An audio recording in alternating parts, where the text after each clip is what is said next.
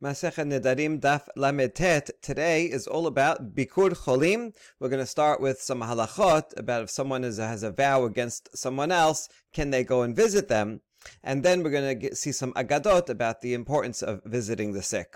So Mishnah begins, Hamudad hana'ah mechavero v'nichnas levakero, omed aval lo yoshev. Someone has a vow against his friend and he comes to visit him. The Gemara is going to discuss which way is the vow, who is prohibited to whom.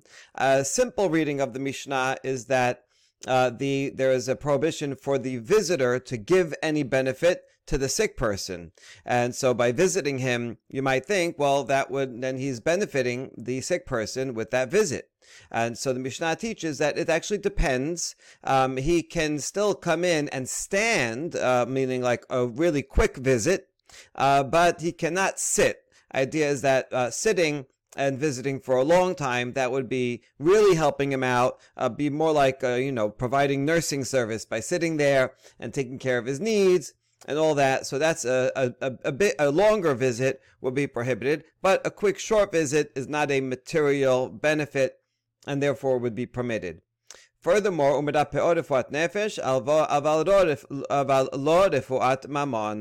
he can heal them with healing of the soul, but not healing of money. So with a quick visit, you cheer the guy up, that's permitted, because that's not a physical benefit, or material benefit, a financial benefit. But you cannot go and pay for his medication or give him gifts or food or anything like that. That would cost money. Okay, now the Gemara is going to ask, which way is the vow? If it's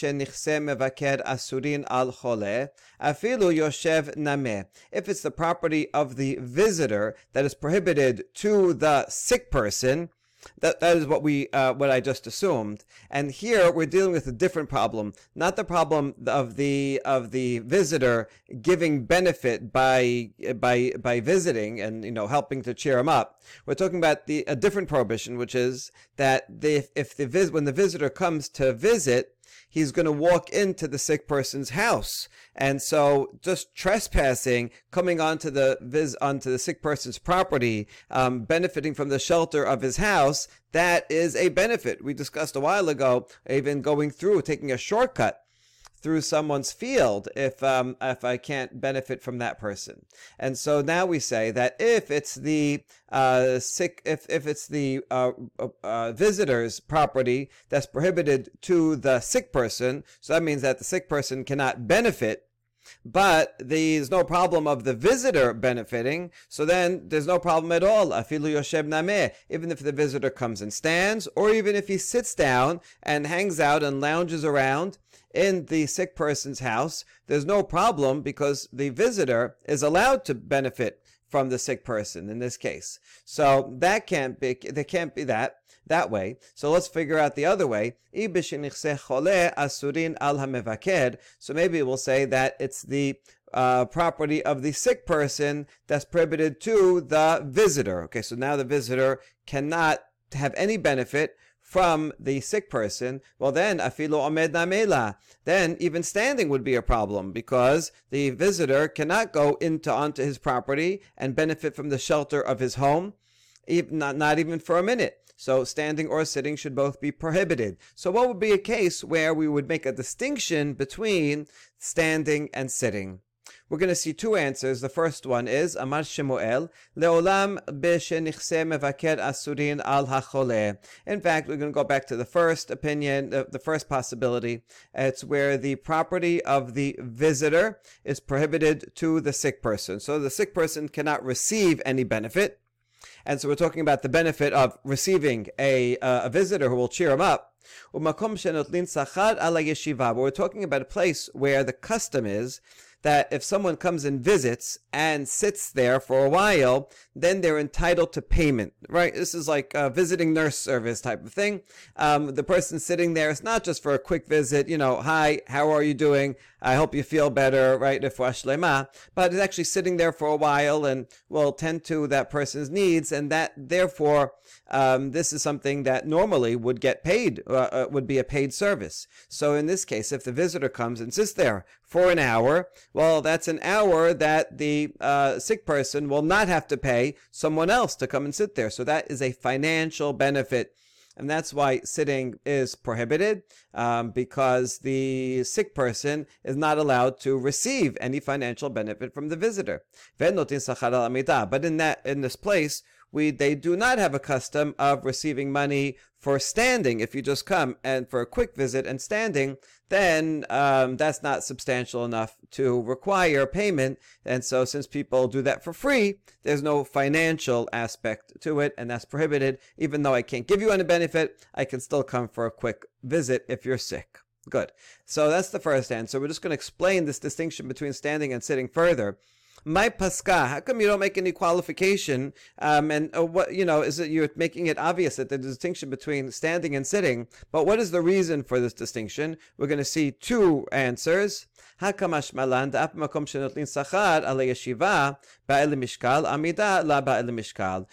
number one, it could be teaching us when the Mishnah makes a distinction between standing and sitting.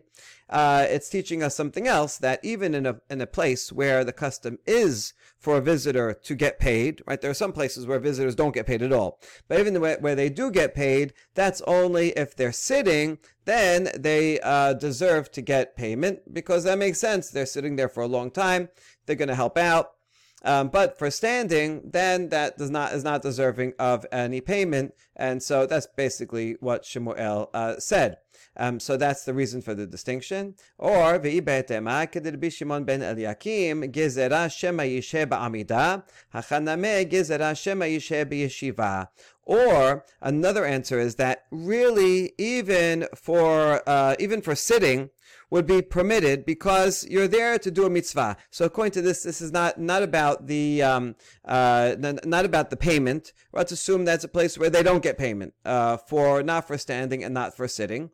We could still explain the Mishnah in this way, where it's a problem for the sick person cannot receive any benefit. But in this answer, we're assuming that receiving a visitor for a sick person is not considered a financial benefit, and so that would be totally fine.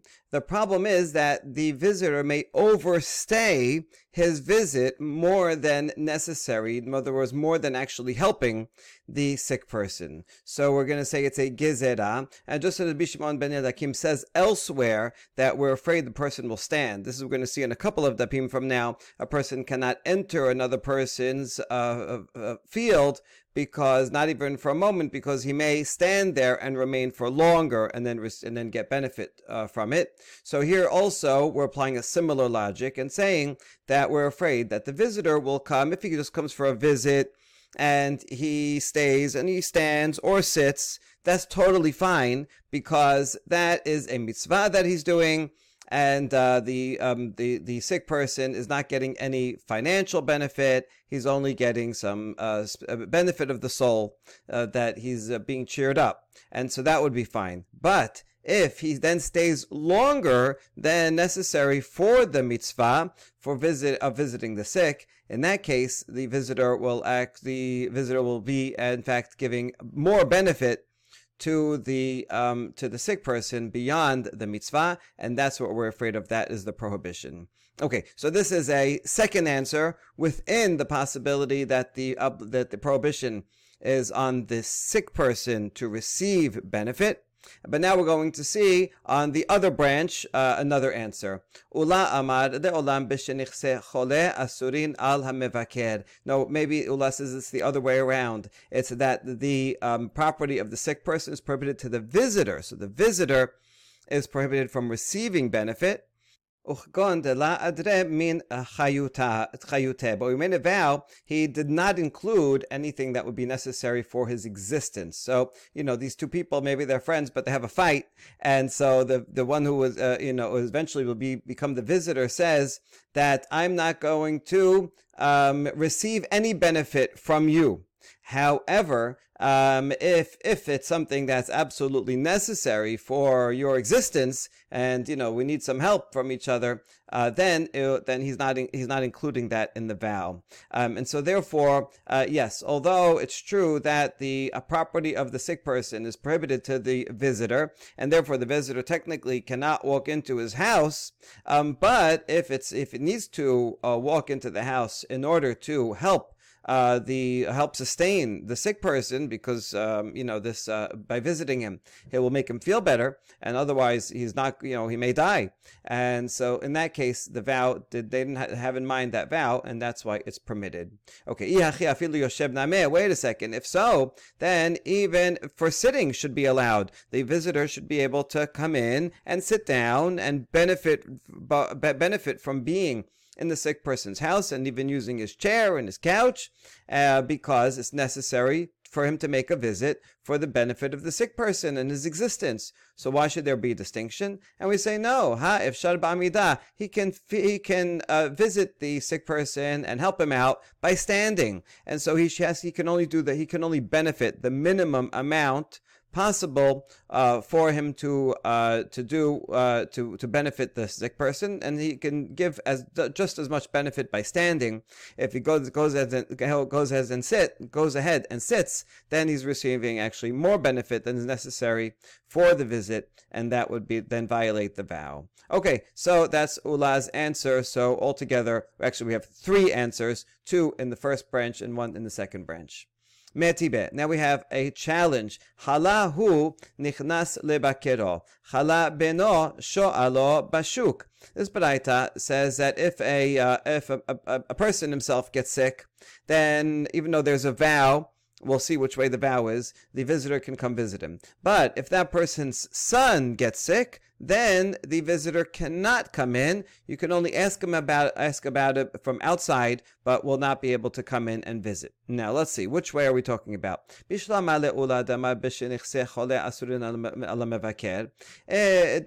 baraita makes sense according to Ula, who said that's the property of the sick person that's prohibited upon the visitor. So the visitor cannot get any benefit.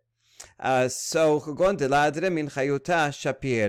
says, listen, I'm not going to receive any benefit from you unless you need it for your life-threatening situation.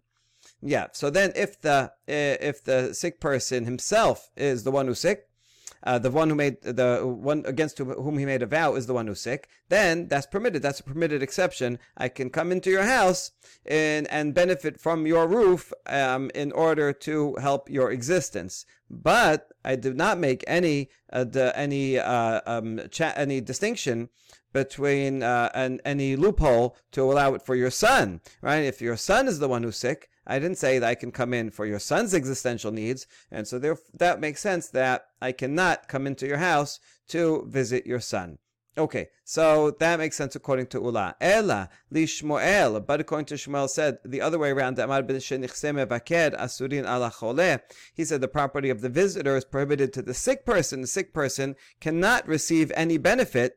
Maishanahu, beno. Then what's the difference between him and his son?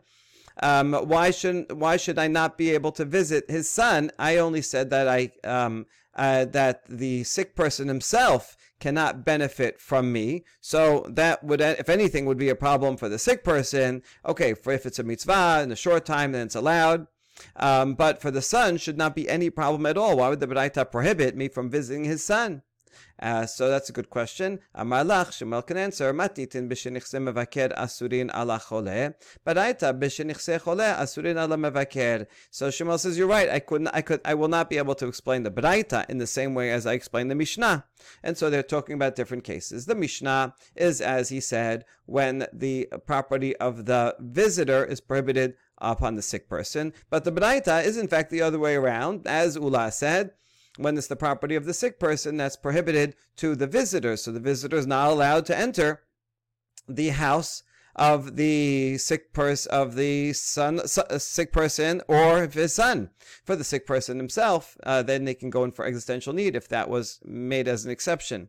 But for the object of the vower's son, There was no exception, and so the Braita is talking about the other way around, and that's how Shemuel will explain it. Now we ask, my Paska, how come this distinction between the Braita is made without qualification? How come it doesn't say so in the Mishnah or in the Braita? That's one way or the other. Amarava, Shemuel matitin keshite. Shemuel had to explain the Mishnah in the way that he did, because otherwise he would have a difficulty. Ma'iri adetani omed, aval lo yoshev. Shema'mina denichse mevaker asurin al hachole. Because otherwise, why would there be a distinction between a standing that's allowed and sitting that is not allowed? So that's why he had assumed that it has to be talking about a case where the property of the visitor is prohibited to the sick person. And therefore, if he's only standing and giving a short visit, that's permitted, because then he's only doing a mitzvah. But if he's sitting down, that's something that would be compensatable, and that would be a financial benefit, and that's why it's prohibited. So Shemuel felt that that distinction is necessary in order to explain Omed v'Yoshev, so he had to explain the Mishnah in that direction. But the Braita is best explained in the other direction. So yeah, it could very well be that they're talking about two different cases. They're two sources. All right, now that we studied the halachot, now some agadah. Amar Resh Lakish remez lebikur cholim min haTorah minayin. Where do we find a hint regarding visiting the sick? Shenemar im kemot kol ha'adam yimutun ele ufkudat kol adam. Regarding the Korach, when challenges Moshe, and then Moshe says, if Korach and his people will die a natural death like all people do from sickness or old age, and fukudat kol adam, and they are visited as all people are visited. So a simple reading is that they're visited with sickness or death, if they die a natural death. But the Midrash is going to take ufikudat kol adam to mean if they're visited by people. So we're going to learn from here that it's normal to visit people when they're sick. So my mashma, what does pasuk mean? Amarava im kemot kol adam yimutun ele shehem cholim umetulim ba'arisatan. So the first part is if they die in a natural way, which is that they become sick and then they'll become bedridden, and then ubnei adam mevakerin otan, and then sick, and then people come to visit them. We've got kol adam, right? If a person dies unnaturally, kind of all of a sudden, in an accident, then there's no chance to visit them in their beds.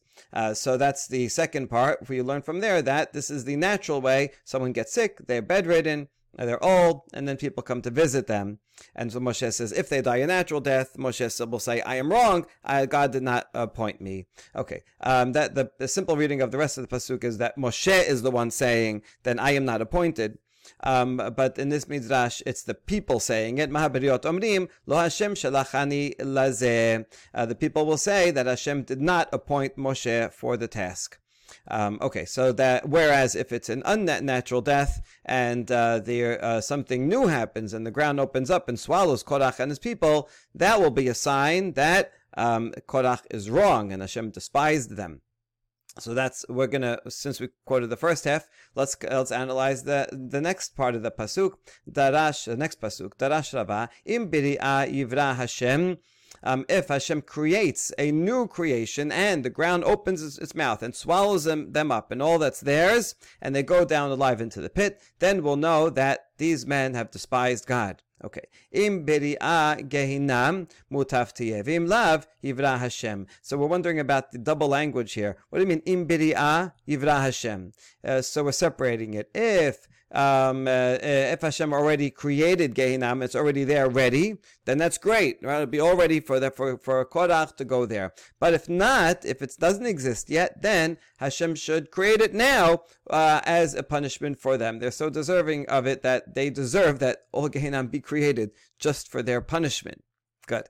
Ini, hold on. Is this true that it's a possibility that Gehinam was not created yet before Korach? V'atanya shiba devrim nivru kodem shenivru ba'olam Elohen Torah u'tshuva Gan Eden v'Gehinam Kisei HaKavod Bet HaMikdash u'Shmo Shel Mashiach. We have a braita that 7 items were created even before the world was created. They're that essential. And they are the Torah, the possibility for repentance, Gan Eden, Gehinam. So you see here, Gehinam is one of them. as one of the items that was created even before the world. So what do you mean if it wasn't created? If surely was created before the world based on this source here. And in addition, the throne of glory and the Bet HaMikdash and the name of the Mashiach, all these were created before. This is very interesting midrash. In other words, even, the possibility of sinning, but the possibility of teshuvah and the redemption, all these are already planned out. So, even when things look bleak, you don't have to worry that there is a possibility for teshuvah and redemption. Okay, now we're going to bring a pasuk that proves each of them, and then we'll answer the question. So remember, the question is that how could you say Gehinnom might not have been created yet if it was here created? But the Torah, how do we know Torah was created first? The Dichtiv Hashem Kanani Reshit Darko in Mishle, talking about wisdom, and the Midrash equates that wisdom with Torah. That says Hashem made me at the beginning of His way, all the way in the beginning of His creation. Torah was already there as the blueprint. Teshuvah dichtiv beterem hadim yulad v'techolel eres v'tebel tasheb enosh ad daka. So even before the mountains were brought forth or the earth was formed, says you return man to contrition. So teshuvah, here's the possibility of teshuvah, was there even before man was created, which is good. So man has a way of getting out of transgression and punishment, which almost inevitably they may fall into. Gan ayaden dichtiv vayita Hashem Elokim gan be'aden mi kedem. Kedem literally means to the east, but it can also mean time-wise beforehand. So Hashem created Gan Eden even before everything else. Gehinnom dichtiv ki aruch me'etmol tof te, pasuk in Yeshayahu that says because it was set forth from beforehand. The tofteh is the hearth, the fire of Gehinnom was already there from beforehand. Kiseh kavod dichtiv nachon kisacha me'az. Hashem's throne was established from before, from old, even before the world. Bet HaMikdash dichtiv kiseh kavod marom merishon. Your throne of glory, which is in the Bet HaMikdash, it was there on high from before. And so from the first, so it was there before creation. And Shemo Mashiach Tichtivi Shemo Le'olam, the name of Mashiach, pasuk in Tehillim, that his name is there forever. So therefore, even before the Son existed, Mashiach's name was there. Okay, so that all. Now we can answer the question. Gehinnom, it was there from before creation. So how could Moshe say if Gehinnom was not created? No, here we're going to reframe what he said. We know Gehinnom is there, but the question is, does it have an opening? Moshe said, if it already has an opening, mutav, great. Ve'im lo yivra Hashem. If not, then may Hashem create an opening so that Korach can fall in. That explains the double language. Hold on, even that is not satisfactory. V'haketib and kol chadash tachat hashamish. We said there's nothing new under the sun. It has everything that's around, has to be created already. And Hashem is not going to create something completely new after that point, not even an opening for Gehinnom. So hachi kamar, another rephrasing. Ihacha la mikarav puma hacha li karav. Certainly there is an opening. Will be the point of having an opening. Having Gehinnom without an opening be like having a can without a can opener. So in fact, what he said is, if the opening for the entrance to Gehinnom is not nearby here where we are, then let Hashem come and bring it closer so that Korach and his people can fall in immediately. Okay, so that's not a new creation, that's just moving something that already exists. Darash Ravav, Amri la Amad Rabbi Yitzchak, Mai dichtiv Shemesh Yareach Amad Zebula. We're now going to analyze a pasuk in Chabakuk that we're going to assume is related to Korach Vadato, even though it doesn't say anything in that context about Korach. It may in fact be referring to Yoshua when he tells the sun to stop. But in any case, what does this mean that the sun and the moon stood in Zevul? Shemesh ve'erech beZevul, ma ba'ayan v'habirkia kevi'i. Well, the sun and moon, what are they doing in the level of the heaven called Zevul? After all, they should be in the Rakia. Masechet Chagiga talks about the different levels of heavens and says that the Rakia is the second level, That's where they're stuck and they go around in there. Whereas Zivul is the fourth level, so they're moving out of their proper orbits. So this teaches that the sun and the moon left their usual second sphere and went to the fourth level of heavens, and in order to get closer to Hashem and give the following prayer.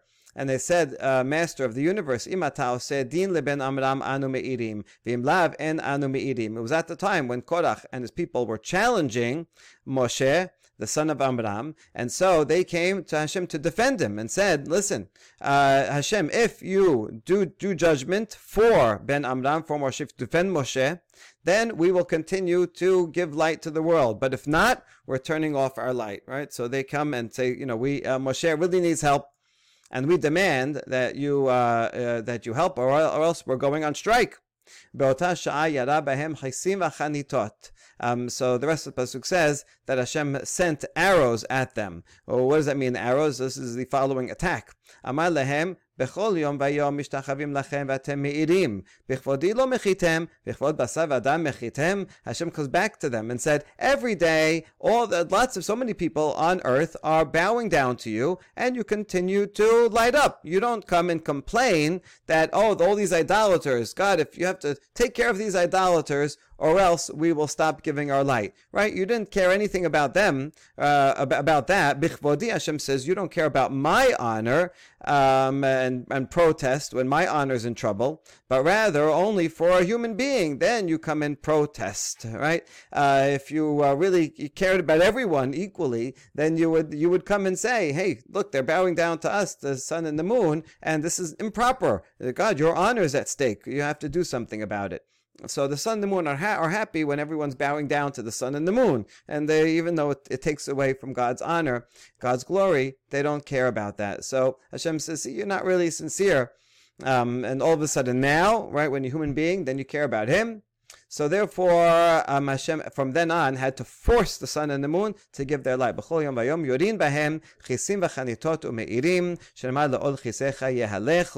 rest of the pasuk, that they give light odd only because of the arrows and spears that Hashem is letting out at them to force them to do so. All right, Tanya. Bikur cholim and la shior, more in the praise of visiting the sick. There is no fixed measure for this mitzvah. What does that mean? May en la shiur. Sabar Rav Yosef lememar en shiur lematan sechara. There's no fixed measure to its reward. It could be the greatest reward. You can continue getting reward without limit. Amar le Abaye v'chol misvot mi yesh shiur lematan secharan. But Abaye challenged this explanation. Says what? For other mitzvot, there is a limit to the reward that you can get. V'atanan hevez ehib mitzvah kalaka b'chamura she'nata yodea matan secharan shel mitzvot. We have a Mishnah in Pirkei Avot that says you should be meticulous in minor mitzvot and major mitzvot, because you never know what the reward for mitzvah is. Something might seem like it's a simple, easy to do, or a light mitzvah, and something else may be difficult, or seem like a very important mitzvah and 10 commandments, all that, but you never know what the reward is, right? We value all mitzvot. Ela amad Abaye afilu gadol esel katan. What he means that there's no shiur, it means that even someone very prominent and famous should go and visit even someone who is a lowly person, and not say, oh, it's not beneath my honor to go visit that person. No, you even go and visit someone who's young or who's not so important. It's visiting the sick is equal opportunity for everyone. Rava Amar afilu me'at pamim bayom, or another explanation is that you can fulfill Bikur Cholim many times in the day. So even if you go 100 times and you keep visiting, you don't just limit it to one visit per week or one visit per day. If the sick person wants it and is cheered up by going many times, and you keep visiting them a lot of times, and maybe it's a member of your household who's sick, and so you that's also called visiting the sick.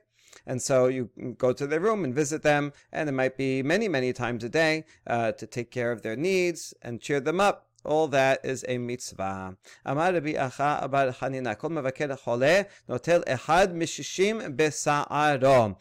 Someone who visits the sick takes away 1/60th of the person's suffering. Why is everything a 60th in the Talmud?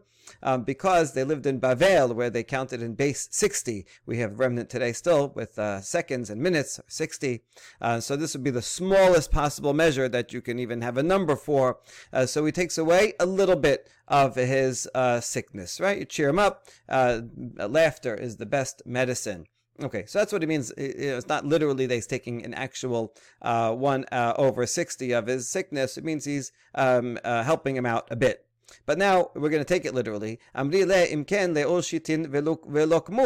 in that case, let 60 people come and visit him, and then they'll be totally better, because each one takes away a 60th.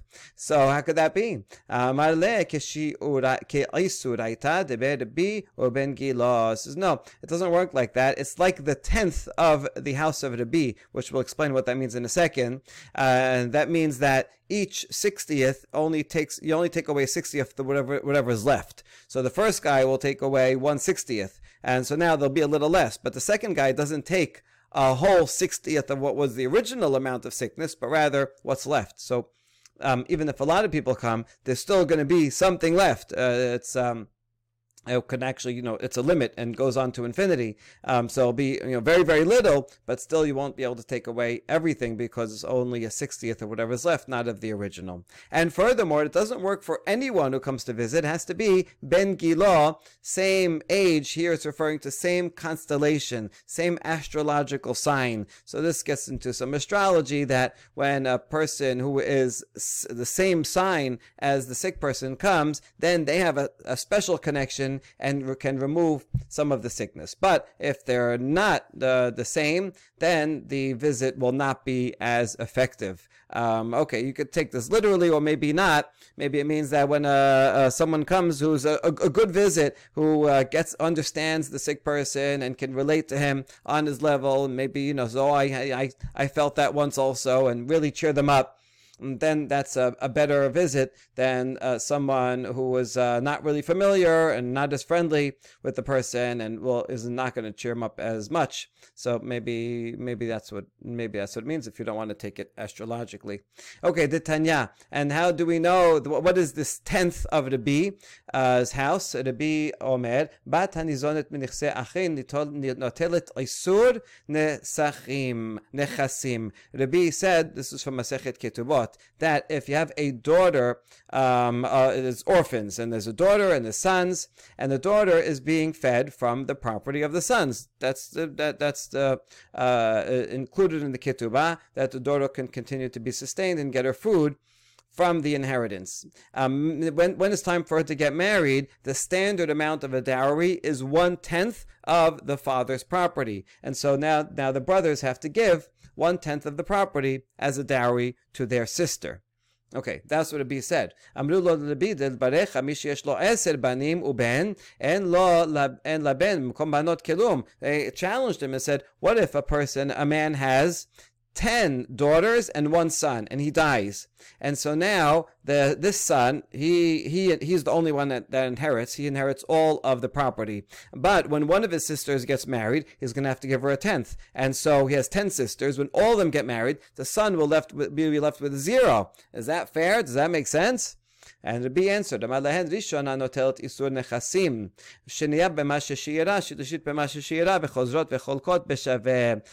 explained that no, it doesn't work that way. That if there's $100 in the amount of the property, entire inheritance, then the first sister that gets married will get 1/10, which is 10, but that leaves 90. The second one will only get 10% of that, which is 9.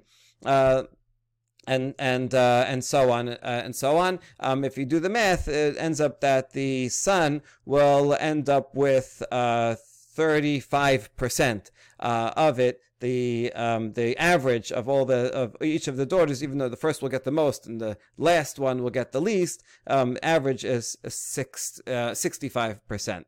We'll continue with more Agadot about Bikur Cholim on the next daf. Baruch Adonai Leolam. Amen ve'amen.